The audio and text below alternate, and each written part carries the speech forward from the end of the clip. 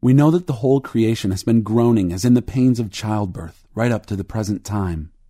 Not only so, but we ourselves, who have the first fruits of the Spirit, groan inwardly as we wait eagerly for our adoption as sons, the redemption of our bodies.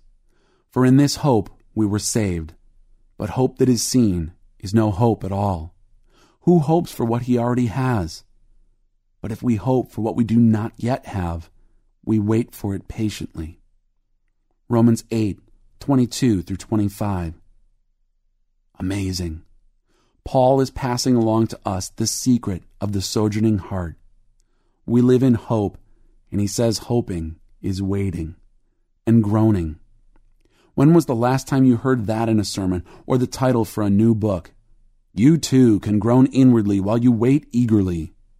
Everything I've seen lately offers a surefire way to get what you want, how to be a success at work, how to be a success at love, how to succeed in work and love at the same time.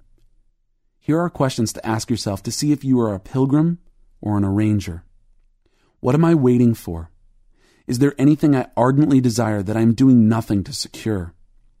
The first time I asked myself, I couldn't name a thing. There were many things I was working on or fretting over or had given up wanting. I am thankful that that was some time ago. Things are different now. Now I wonder, what am I still arranging for? I should like to let it go too.